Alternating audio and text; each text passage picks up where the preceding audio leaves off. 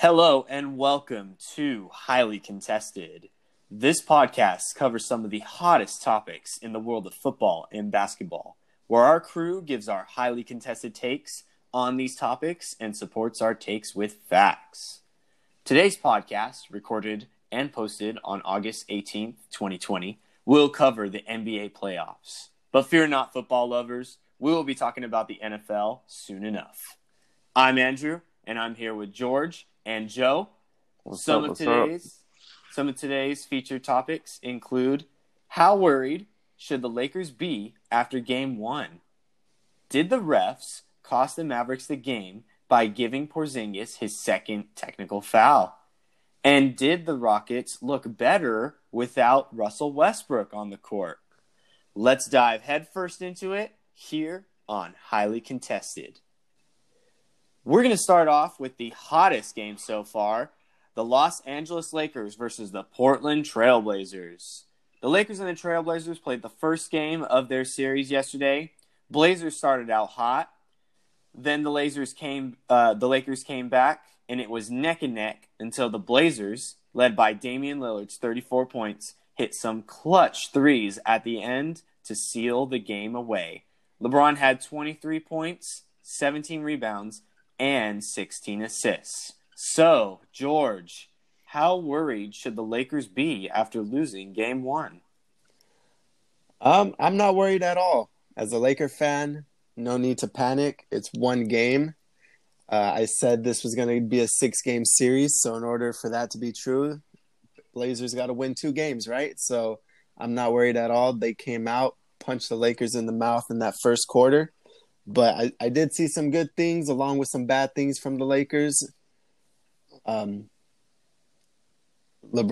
Anthony Davis both played well. The Lakers role players need to make their open shots. But I liked what I saw defensively after that first quarter. They even had 11 steals in the game. They were picking up Damian Lillard from half court, making him make tough decisions and tough shots, making the other players make plays. LeBron had an historic night. 20 points, 15 assists, 15 rebounds, never been done in the playoffs. And like you said, ended up with 23, 16, and 17, followed by Anthony Davis and his 28 points, 11 rebounds. Now, this was a historically bad three-point shooting game for the Lakers. Don't think this will be repeated in the following games. It started slow, but showed that they could defend the Blazers. Like I said, I still got this going 6 games. Now, Drew, I got a question for you. I know you're a LeBron lover yourself. Mm-hmm. Drew, who's the GOAT? Who would you consider the GOAT? Oh, you know me, bro. Oh, GOAT James, Mr. LeBron. He's in the house, and he's ready, boy. All right, you consider him the GOAT. I got a follow-up question for you, my friend. Mm-hmm. Do GOATs lose in the first round against an 8 seed? I mean, historically, I'm not 100% sure. I know the supposed GOAT, Michael Jordan, I know he lost in the first round a lot, but To an 8 seed? I'm not sure, actually. I would have to do the research. Well, I mean, that's what I got. So let's see what you got. Let's get this contested already. All right. So, Joe. All right. Do you believe Look at this. I got something to George. No one ain't talking about LeBron's historic night. Everyone's talking about how Dame put the team on his back, though. All right. You could pick him up from the half court line, and look at that. He was still making his jump shots from the logo. Okay. Like I said, those are shots I think Lakers will take. Those are tough shots. If he makes them, you live with it, but you got to make everyone else make plays. And what Charles Barkley said about sweeping the Lakers is Portland wins Game 1. I think that's a little far reached, but I think it'll go to Game 5. Portland win it. I know I said it'll go all the way to Game 7, but Portland starting five is just a little bit too much for the Lakers. So I say Game 5. You feeling that confident, huh? Yeah, dude. From what I've seen yesterday, yeah, it's a good match. So are you worried about the Lakers then? Oh, I ain't worried about the Lakers. Come on. Okay. They're not even in my thought. Okay, so I personally am not. I don't think they should be worried, and I'm not worried either.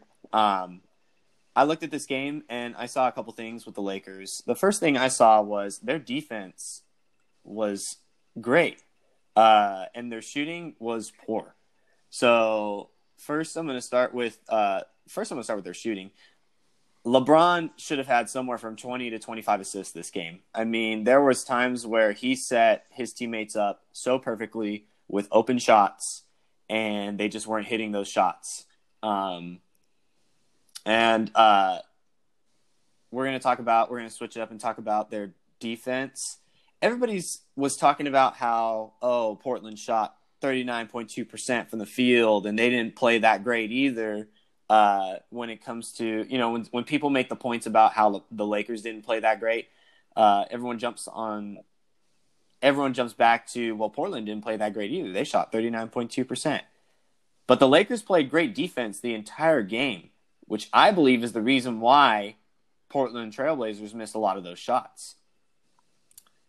Another thing that I like to add, I thought the game was well officiated. And it definitely felt like a playoff game to me, the way the refs were letting them play, which was the first time I felt like that about any game yet this playoffs. So here are some of my keys for Game 2 that I think need to happen, and I'm not worried that they will happen. I do believe they will happen. My first key for Game 2 is I think Anthony Davis needs to stop disappearing in the second half of important games. When you're talking about a guy who had 21 points in the first half and then followed it up with 7 in the second half. You cannot, if you're Anthony Davis, you cannot score only 7 points in an entire half of a playoff game. You got to do better than that. And maybe it stems from LeBron doing a better job of getting him the ball. Maybe it comes from Anthony Davis being just more assertive and saying, I want the ball. Either way, he's got to get the ball more and he's got to make plays. My second key is you either got to start Caruso or you got to sub him early on because he was a difference maker. You're talking about a guy who had a plus minus of 12, plus 12 for the game. And you noticed his defensive intensity the moment he came on. As soon as he came on, the Lakers' overall defensive intensity came out, and I thought that was big. You saw when he came in, he did, I believe it was with 3 minutes left in the first quarter. He comes in and he dunks the ball, and the Lakers bench goes wild, and everybody's pumped up. And I believe that little things like that, especially in a bubble environment where there's no fans, little things like that are what's going to help the Lakers to get motivated and to win some important games in this series. And then my last point is Caruso, KCP, and Danny Green. I noticed that they picked up Dame and CJ a lot before the half court even for a good part of the game. They were applying pressure, and that's something that I'd like to see more of heading into Game 2, especially at the end of the game, so that you do your best to try not to let Dame, CJ, or even Gary Trent Jr. Go off. But those were some of my keys. Just to reiterate, AD needs to stop disappearing in the second half. You either sub Caruso early on or you start him. And Caruso, KCP, and Danny Green need to pick up Dame and CJ before the half court for a lot more of the game in Game 2, I believe, because I think that was very effective in applying pressure. Back to you, George. I do agree with the points you just made. I do think they will make a rotation sub or difference. I think they gotta, add in some more J.R. Smith, some Dion Waiters to get some scoring in there. One other point that I did notice while watching the game was the Blazers looked tired in that fourth quarter. The whole team had their hands on their hips. They're bending over. They're tired. They were gassed. Now, they still ended up making those tough shots when it came down to the clutch time, so that was impressive. But I think since the bubble, they've been in playoff mode. So, again, one of my questions that I had in the last podcast was, can they keep this up? So, after game one, they look tired. We'll see how they look game two. But in a 7-game series, this is going to matter down the stretch of these games, and we'll see how they do. It's Dame time, Chuck. It's Dame time. Hey, a broken clock is right twice a day, and I got them winning 2 games. So there's your Dame time, Joe. Anything else you'd like to input, Joe? Just a couple keys for game 2 from Portland. Just limit the turnovers they had, because I know they had a pretty plenty of them. Get all the other players a little bit more involved. It is Dame's team. Just get him so he doesn't have to break his back on every play. For sure. So to touch up on some of the points that you were making, George, I do agree that they need some more offense. Whether they get that from Dion Waiters or J.R. Smith, I think they need a little bit more offense. I mean, KCP, that dude was just out there running cardio. I mean, you're talking about the player who actually has a number 1 on his jersey, and he had a 111. 1 point, 1 rebound, 1 assist. Yeah, that's your MVP right there. Can't have that in a playoff game from a starter. I agree. I will say his defense was top notch. I mean, his defense was phenomenal, I believe. But you can't have that. I mean, he's shot 5 threes, and he's got to make at least 2 of them. You know what I mean? I will also add that Kuzma looked good when he was aggressive. I would like to see him a little more aggressive in game 2. Mm-hmm.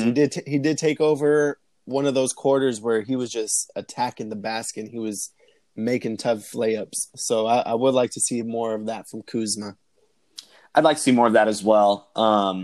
I do agree with you. But again, to reiterate, the big X factor is AD, because they came back in the first half, I believe, because of his 21 points, and this guy only scored 7 in the second half. That's big. I remember actually Shaquille O'Neal even saying, not Shaquille O'Neal, Kenny the Jet Smith. He even said that it was a quiet 28 points, he felt like, because he scored the 21 in the first half, and that was impressive. But Kenny said that he himself, when he used to play, he used to be the guy that would double on players. And he said never throughout the game did he feel like he had to go double Anthony Davis. And that just can't fly. I mean, you're talking about a guy who's has the potential to be, the best player in the game. And he definitely is a top 5 player, but he is just not showing that dominance in important games, and I believe he needs to. I agree. Anthony Davis must step up in the second half. But back to the question on, are you worried about the Lakers? Mm-hmm. Joe, you said you're not worried, but you got the Blazers in 5. Wouldn't you be worried if you're a Laker? If you're a Lakers fan, you have to be worried. Yeah. So to answer the question, you would be worried if you're a Laker. If I was a Laker fan, yes, I would be worried. All right. We're going to switch things up now, and we're going to the other team from LA, and we're going to talk about the Clippers versus the Mavericks. The Mavericks controlled most of the first game after a rocky start, but then 3 minutes into the second half, Luka Doncic gets confrontational with Marcus Morris when he grabs Luka's arm as the referees blow the play dead. Porzingis comes to his teammate's aid by confronting Marcus Morris, but then gets ejected for his second technical foul of the game. Porzingis left the game with 14 points and 16 rebounds. The Clippers then capitalize on the Mavericks' loss of Porzingis and win Game 1. So, George, did the refs cost the Mavericks the game by giving Porzingis his second technical foul? Most definitely, without a doubt. The ejection of Porzingis definitely had an effect on the outcome of this game. Both techs that Porzingis received weren't really serious fouls that deserved a tech or ejection. That first tech was a clean block, and then you see Porzingis show some emotion. He did swing, so I guess by the letter of the law, that does deserve a tech. But that block was clean, so that should have never even happened to begin with. But, I understand that tech for swinging, in the air. But leading up to the second tech, the refs were allowing the Clippers to be real physical with Luka. They're just hitting him. Like you said, Morris was grabbing his shoulder, his arms. And all I saw from Porzingis was he was trying to back up his teammate. When he walked over there, he wasn't trying to escalate the situation. He just walked in between Luka and Morris. And then Morris decided to shove Luka, so I think Morris should have got that tech, but they gave it to both. And obviously that was Porzingis' second tech, so that was an ejection. But I don't think Porzingis deserved that second one. What are your guys' thoughts on that? Yeah, Joe, what are your thoughts? Did the refs cost the Mavericks the game? Oh, yeah, 100% the refs cost them that game. That first tech, it shouldn't even ever happen. It was a clean block. The second one, Kristaps was just trying to protect his teammate. Yeah, he did a little arm swing, but it should have been just one tech for each, and that would have been Kristaps' first tech, and that double tech technically cost the Mavs the whole game. They would have won if he would have never gotten that second tech. Okay, so I'm going to have a different take than both of you. Now, I want you guys to kind of let me finish before, you give your input on what I'm saying. So the question, of course, is, did the refs cost the Mavericks the game by giving Porzingis his second technical foul? Now, I'm answering by saying no, the refs did not cost the Mavericks the game by giving Porzingis his second technical foul. I agree that, the first tech was a pretty bad call. The second tech was, also pretty bad. But let's look at them.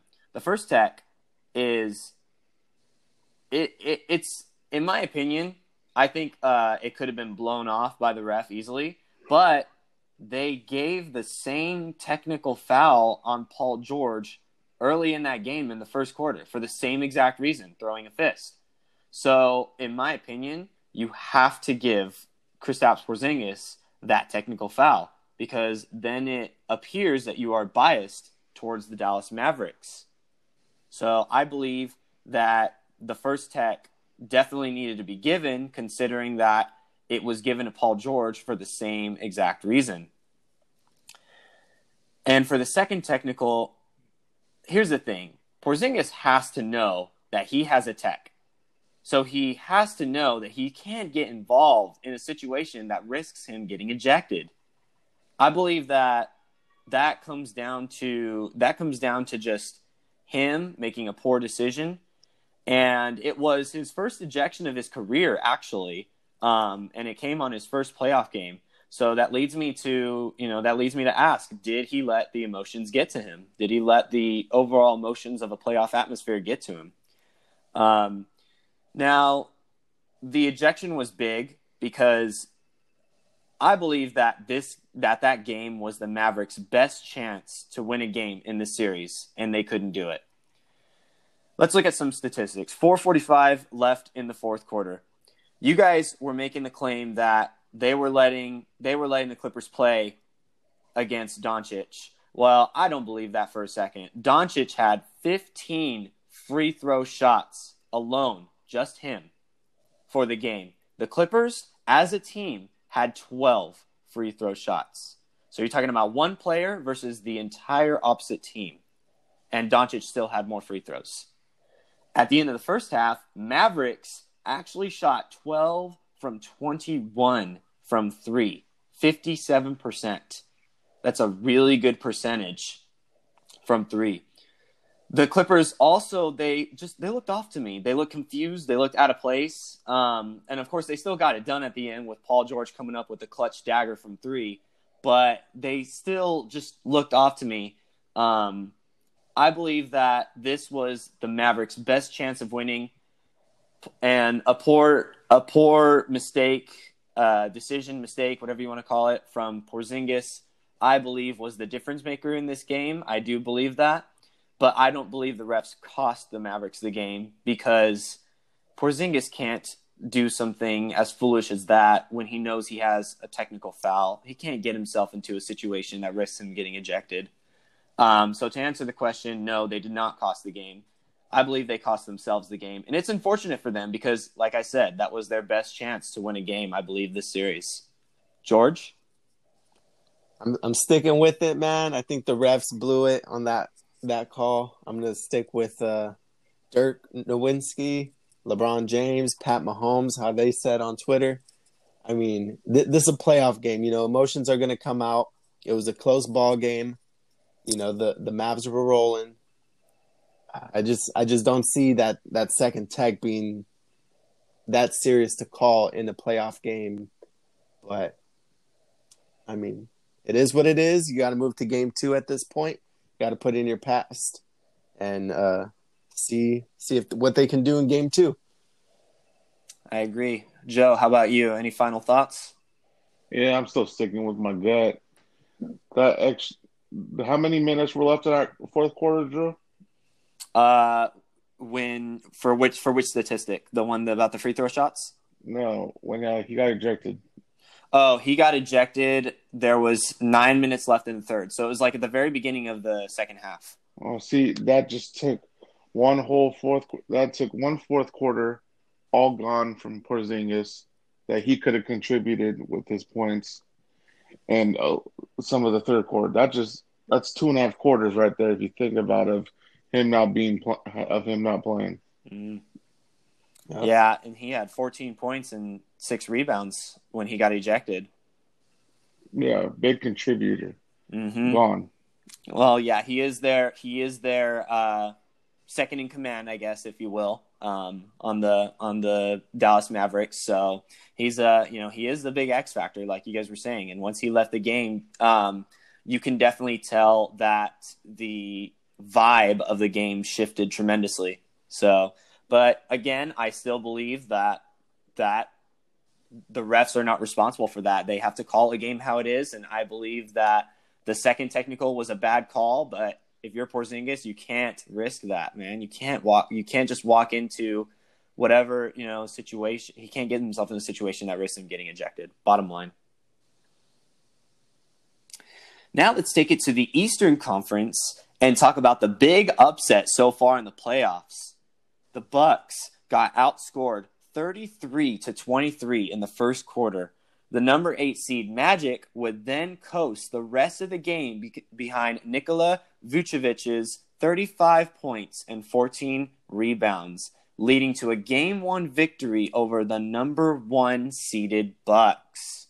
George, are you worried about the Bucks moving forward in this series or even in this playoffs?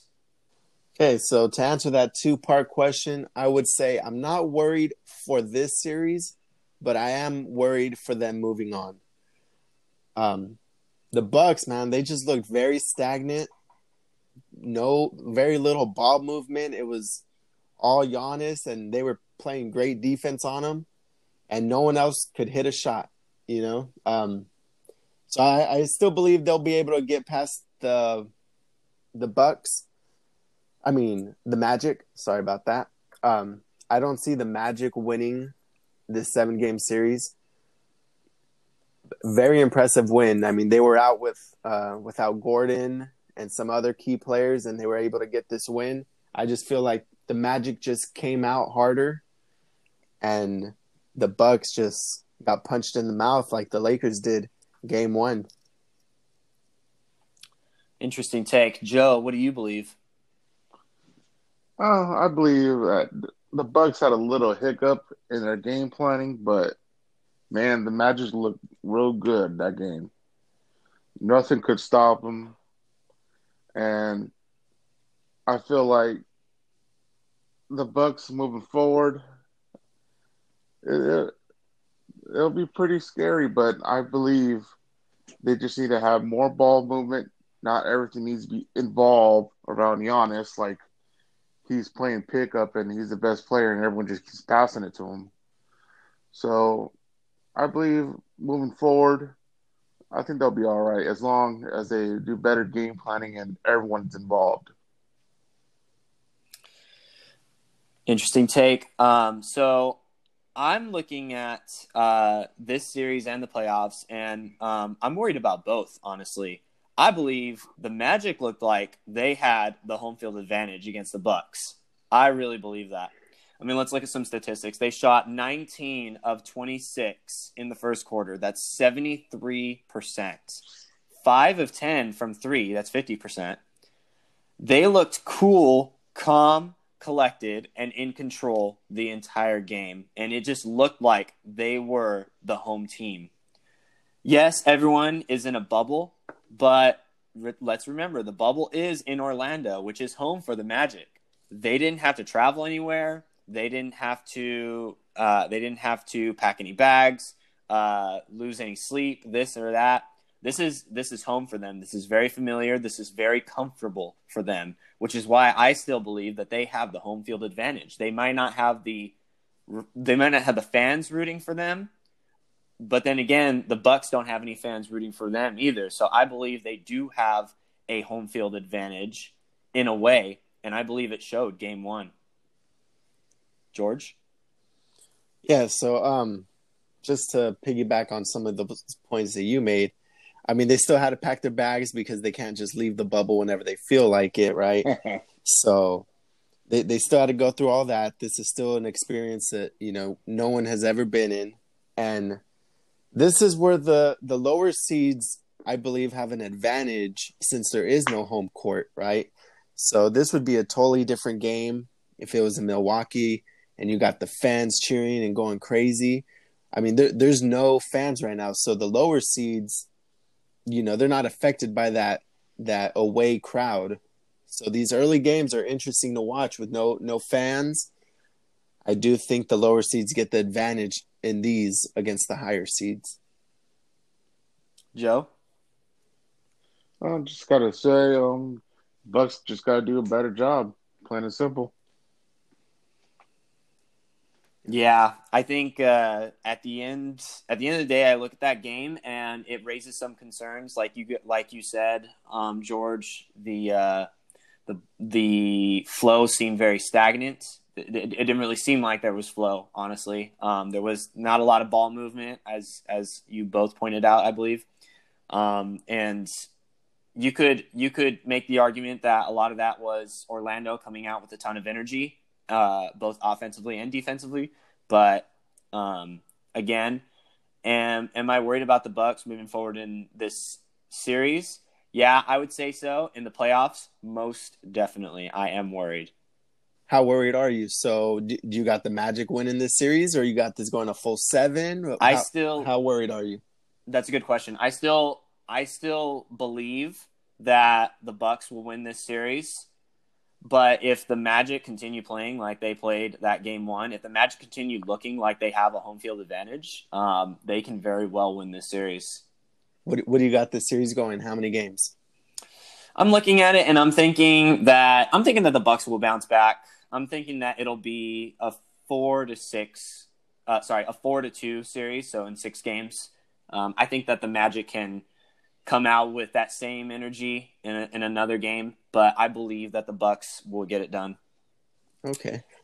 Yeah, I got this going in 5. I don't think the Bucks will lose another game, but moving forward, if they got to play the Miami Heat, I think they could run into some problems in that second round. Interesting. Yeah, we'll definitely be talking about that when we get to the second round. So let's move back to the West and talk about how well the Rockets did in their first game of the series versus the Oklahoma City Thunder. The Rockets controlled most of the first half, ending with a commanding 68-52 lead by halftime. The third quarter was very similar to the first half, which helped the Rockets take Game 1 behind Harden's 37 points. The Rockets did this without Russell Westbrook, who missed Game 1 with a strained right quad. So, George, did the Rockets look better without Westbrook on the court? I'm going to say no, they did not. Now, if you just look at their splits with and without Westbrook on the court, the pace of play drops to the bottom half of the NBA. So their pace slows down. It's a lot more ISO play with James Harden. Now, James Harden is a great ISO player, one of the best, but Westbrook just adds that other dynamic when he's attacking the paint, dishing it out to wide open shooters, and we already know that Rockets got shooters and they hit those. Now, without Westbrook on the court, the Rockets also attempt 6 fewer three-pointers a game. The offense, like I said, is more ISO. And then Westbrook, he's a former MVP. This season, he's averaging 27.2 points, 7.9 rebounds, and 7 assists. So I just don't believe that taking him off the court makes the Rockets better. What are your thoughts, Joe? I agree with you, Chuck. They don't necessarily look better, but I feel like they had a really good game, and depending on how long Westbrook is out, I think they'll be fine. And James Harden, keep doing what you're doing, bro. I think so. My take on this question. So the question was, did the Rockets look better without Westbrook on the court? I think they did, at least for this game. Do you guys know the Rockets had 44 points in the paint? You made the argument that like he drives in the paint and he gets those points and he even kicks out to shooters. The Rockets were doing that without him. Eric Gordon, 15 of his points came from driving in the paint. He had 10 points where he made layups, and then he had 5 free throws from driving and getting fouls his way. He became a threat, so he was able to kick the ball out to the three-point line for 4 assists when teams started closing in on him as he drove in the lane. And let's think about this. He can still shoot the three well, Eric Gordon, which is the one difference I have between him and Russell Westbrook. Russell Westbrook cannot shoot the three as well. So I believe that if you have Aaron Gordon driving in the paint as much as he was doing, and he's able to kick it out to shooters at the three, well then, he's almost in a way better than Westbrook because he can shoot the three as well. And another key player that I had was Daniel House Jr. He had 5 assists, which is the most on the team, from driving in the paint and kicking out to open shooters. So if you have James Harden, Eric Gordon, and Daniel House Jr., all 3 of them driving in the paint, getting a lot of those paint points. Remember, 44 points. That was a third of their points at the end of the game. If you have them driving and getting those paint points, then they're a threat. And, the Thunder's got to close in, which means that they're able to kick the ball out to open shooters and get assists. So I believe that they did look better, actually, without Westbrook, at least for this game. No, I'm not going to say they look better without Westbrook. I just think the Thunder looked bad in Game 1. I predicted hot in Game 1. They didn't. The Thunder didn't really play great defense, and they were known for defense this year. So I think that was a big part of it on all those points in the paint. Like you said, I just don't think the Thunder came out and played great defense. I also said in that first podcast, I really don't even think they need Westbrook for the Thunder. I had this going 5 games. I didn't see the Thunder as a big threat. And I would still rest Westbrook and rather have him healthy 100% for the second round, where I think they will definitely need him. But yeah, I still believe that you do not get better losing one of your superstars. I agree. I think you rest Westbrook because I mean obviously they won game one in a very commanding fashion. So I believe that they don't at this point they don't need him. So rest up, bud. Get healthy. There's still a lot of playoff games to be played. So I believe that you rest him as well. But again, I mean, they to your point of the Oklahoma City playing bad defense. I don't think it was necessarily them playing bad defense. I think it was the Rockets just playing phenomenal offense. Like I said, they drove in the paint a lot, which allowed them to become a threat in the inside. So if the Thunder have players crashing the paint because somebody drives down the lane, well then that person just kicks it out to an open 3-point shooter. And I mean, if you saw, a lot of their open threes came from defenders being pulled into the paint and then having to sprint back to the 3-point line to guard a 3-point shooter, which did not work out because those 3-point shooters were hitting those threes. Joe, any takes?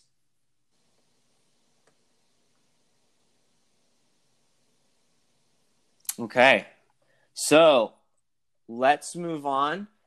We're going to talk about now the Toronto Raptors, and they had their first game of the series versus the Brooklyn Nets on Monday. The defending champs looked sharp as they coasted to a 134-110 win over the Nets behind Fred VanVleet's 30 points and 11 assists. So, George, did the Raptors look like they can win it all without Kawhi? I'm gonna say, see, that's a tough question because I do think they're looking really good this season without Kawhi. But to answer the question about winning a championship without Kawhi Leonard, don't get me wrong, they have awesome pieces. Fred VanVleet, Pascal Siakam, and Kyle Lowry is showing that he could be a great leader.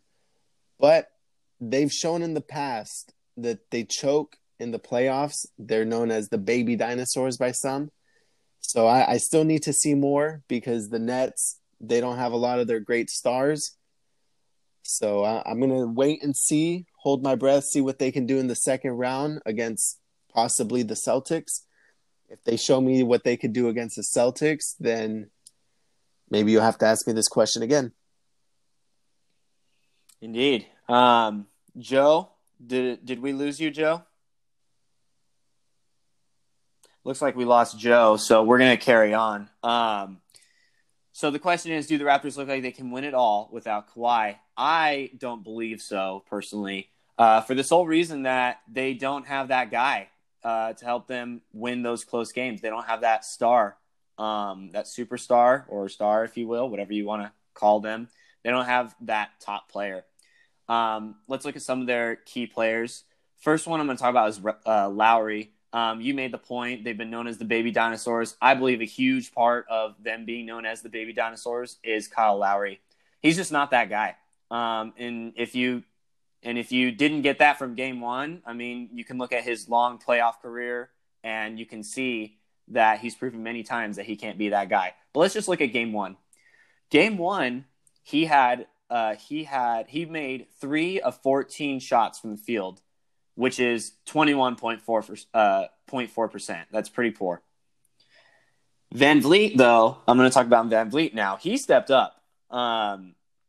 He had 30 points, 11 assists, and he was 8 from 10 from three-point line, 80%. That's pretty huge. He was clutch last year when the opposing team would give Kawhi their attention. But I believe as these playoffs progress, he's going to get more and more attention. And I'm not sure if he'll be able to handle the attention being drawn to him. I know that Siakam's been doing well all season. He's had 22.9 points per game, 7.3 rebounds per game, and surprisingly, he has 3.5 assists per game, which is pretty good, all things considered. But I need to see more from him during this playoffs to be convinced.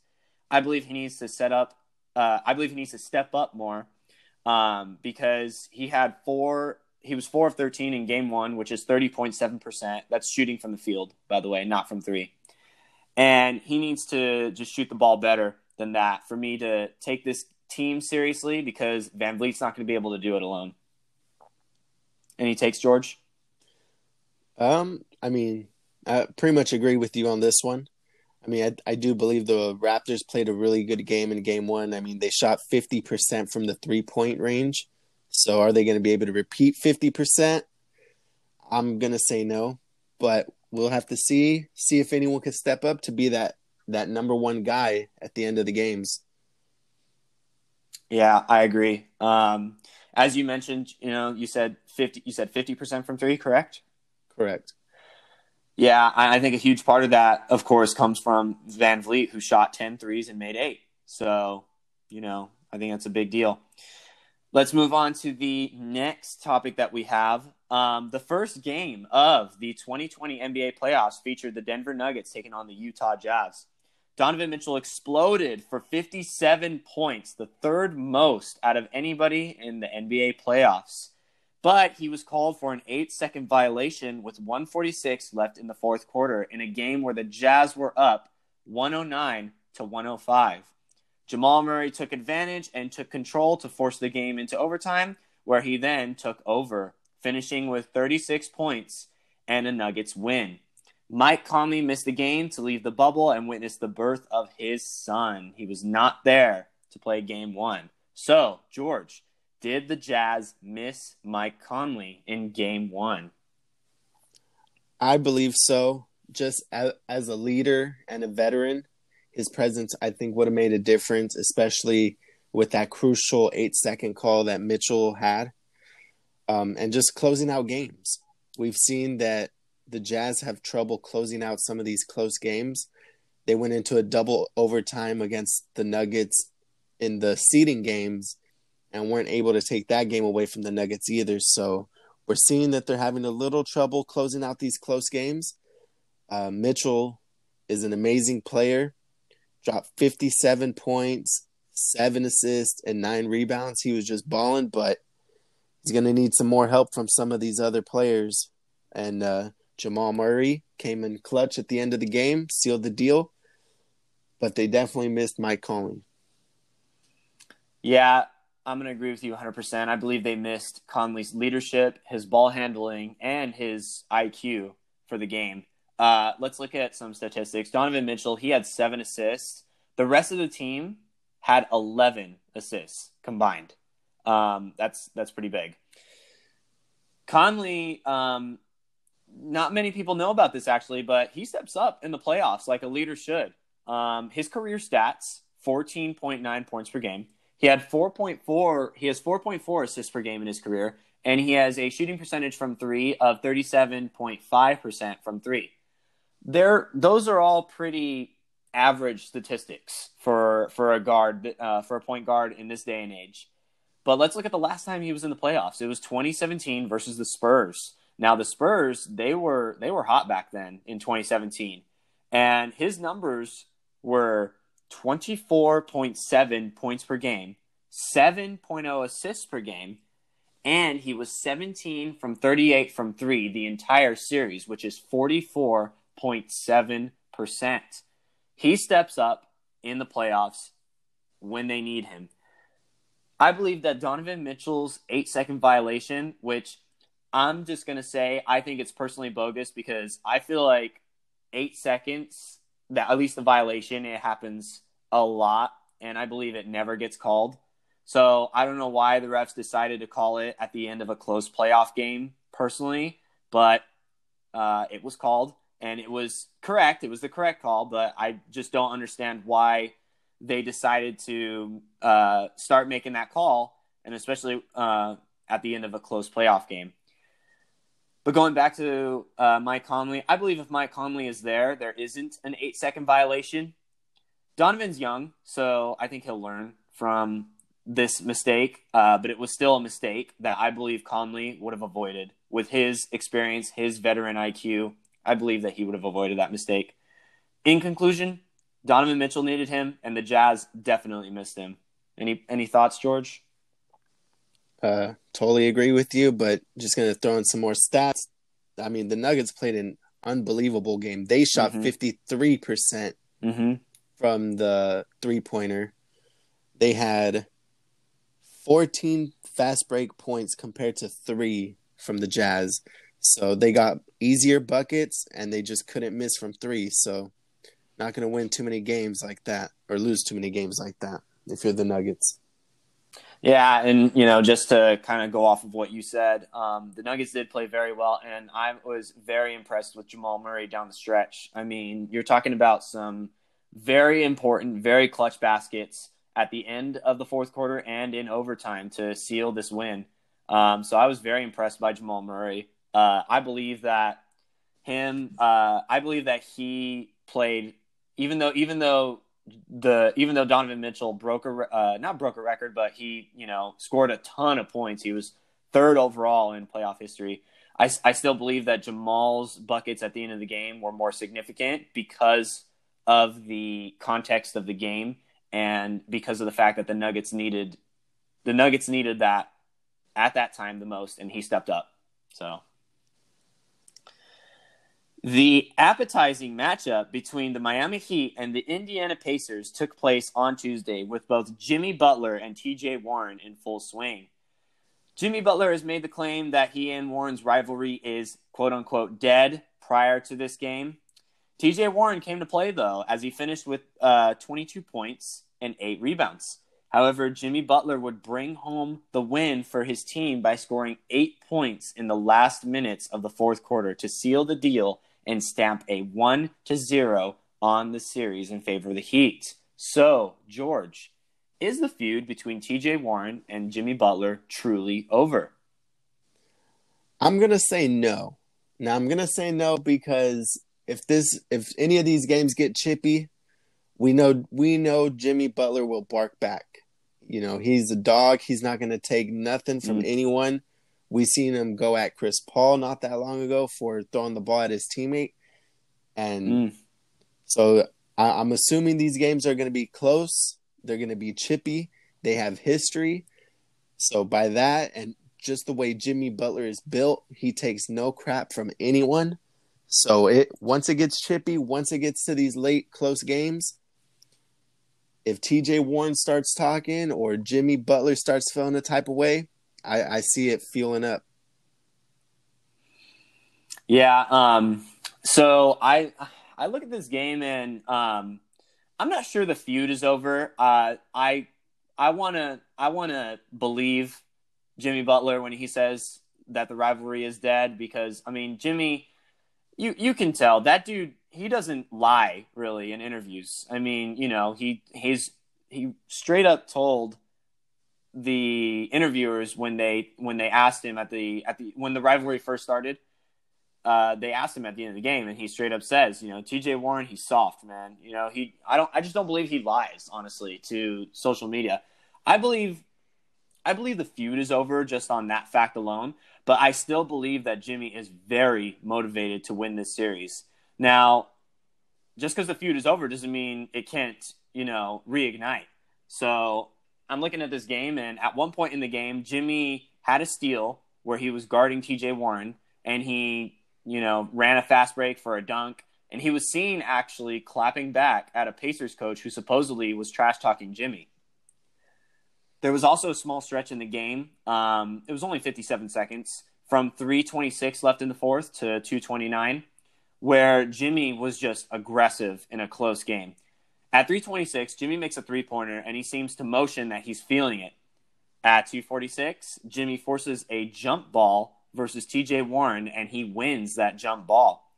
Then at 2:29, Jimmy makes another three, proving how clutch he is and how much he wants this series. So if you're to ask me, I think the feud is over at this time, but I believe that it can definitely reignite through the course of this series because Jimmy is very motivated to win this series. Steve, what you're doing here, Drew, is you're bouncing around, man. I need you to stick to a claim. You think it's over, or is it still staying? I'm thinking it's at least put on pause because, like I said, I want to believe Jimmy when he says the rivalry is dead. Jimmy has given me no reason to believe that he is a liar or he fakes his claims, in interviews. So he's given me no reason to believe that. So when he says that it's dead, I believe that it's at least put on pause. But I definitely think it can reignite throughout the course of the series because, as you mentioned, it can get chippy. at any point through this series. And if that happens, Jimmy's going to be on a whole nother level. You know it. I know it. So I believe it's at least put on pause for sure.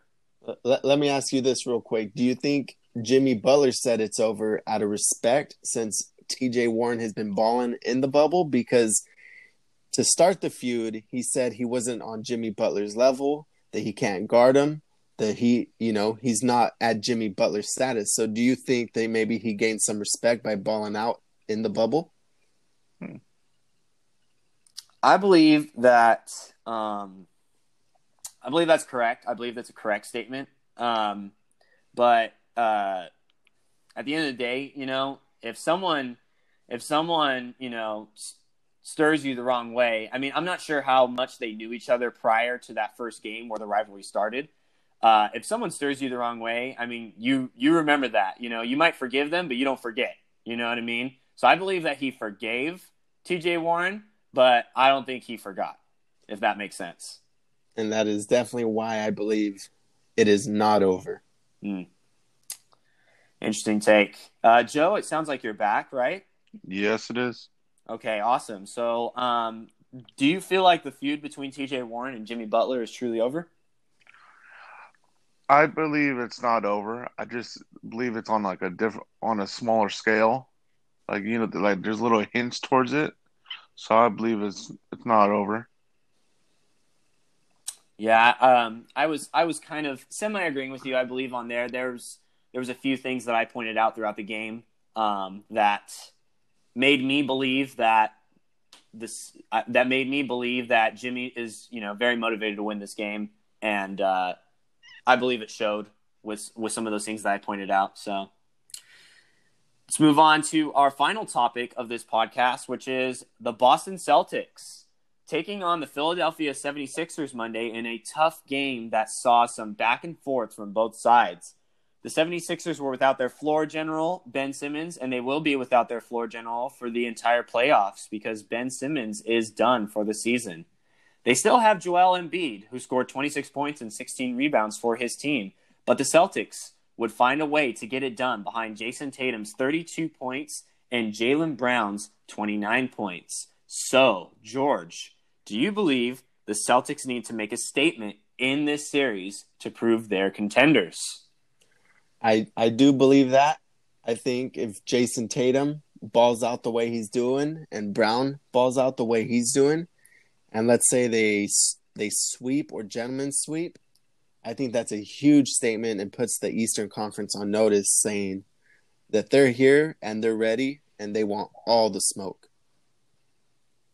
Plus, their chemistry seems to be a lot better this year. And we saw what they did, 2 years ago when they made the Eastern Conference Finals? So I believe a lot of these young players, they're hungry, man. They've been there. They weren't able to get back there last year or do it again with Kyrie. And I just feel like they really want to get back and prove something, put the league on notice. So, but the statement I think they got to make, they just got to dominate the 76ers. Interesting. Joe, what is your take? Do you believe the Celtics need to make a statement in this series to prove they're contenders?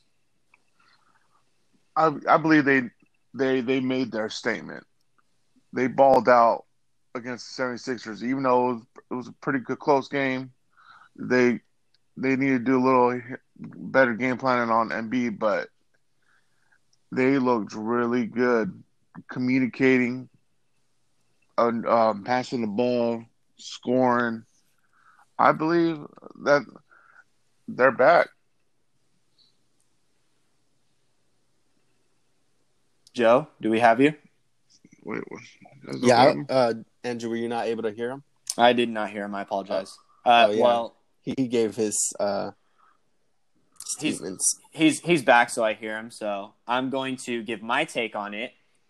Joe, if you're done, are you finished? Yeah, I'm finished. Right on. So, I think that a sweep is going to prove that they're for real, but I also look at the 76ers team and I look at how limited they actually are.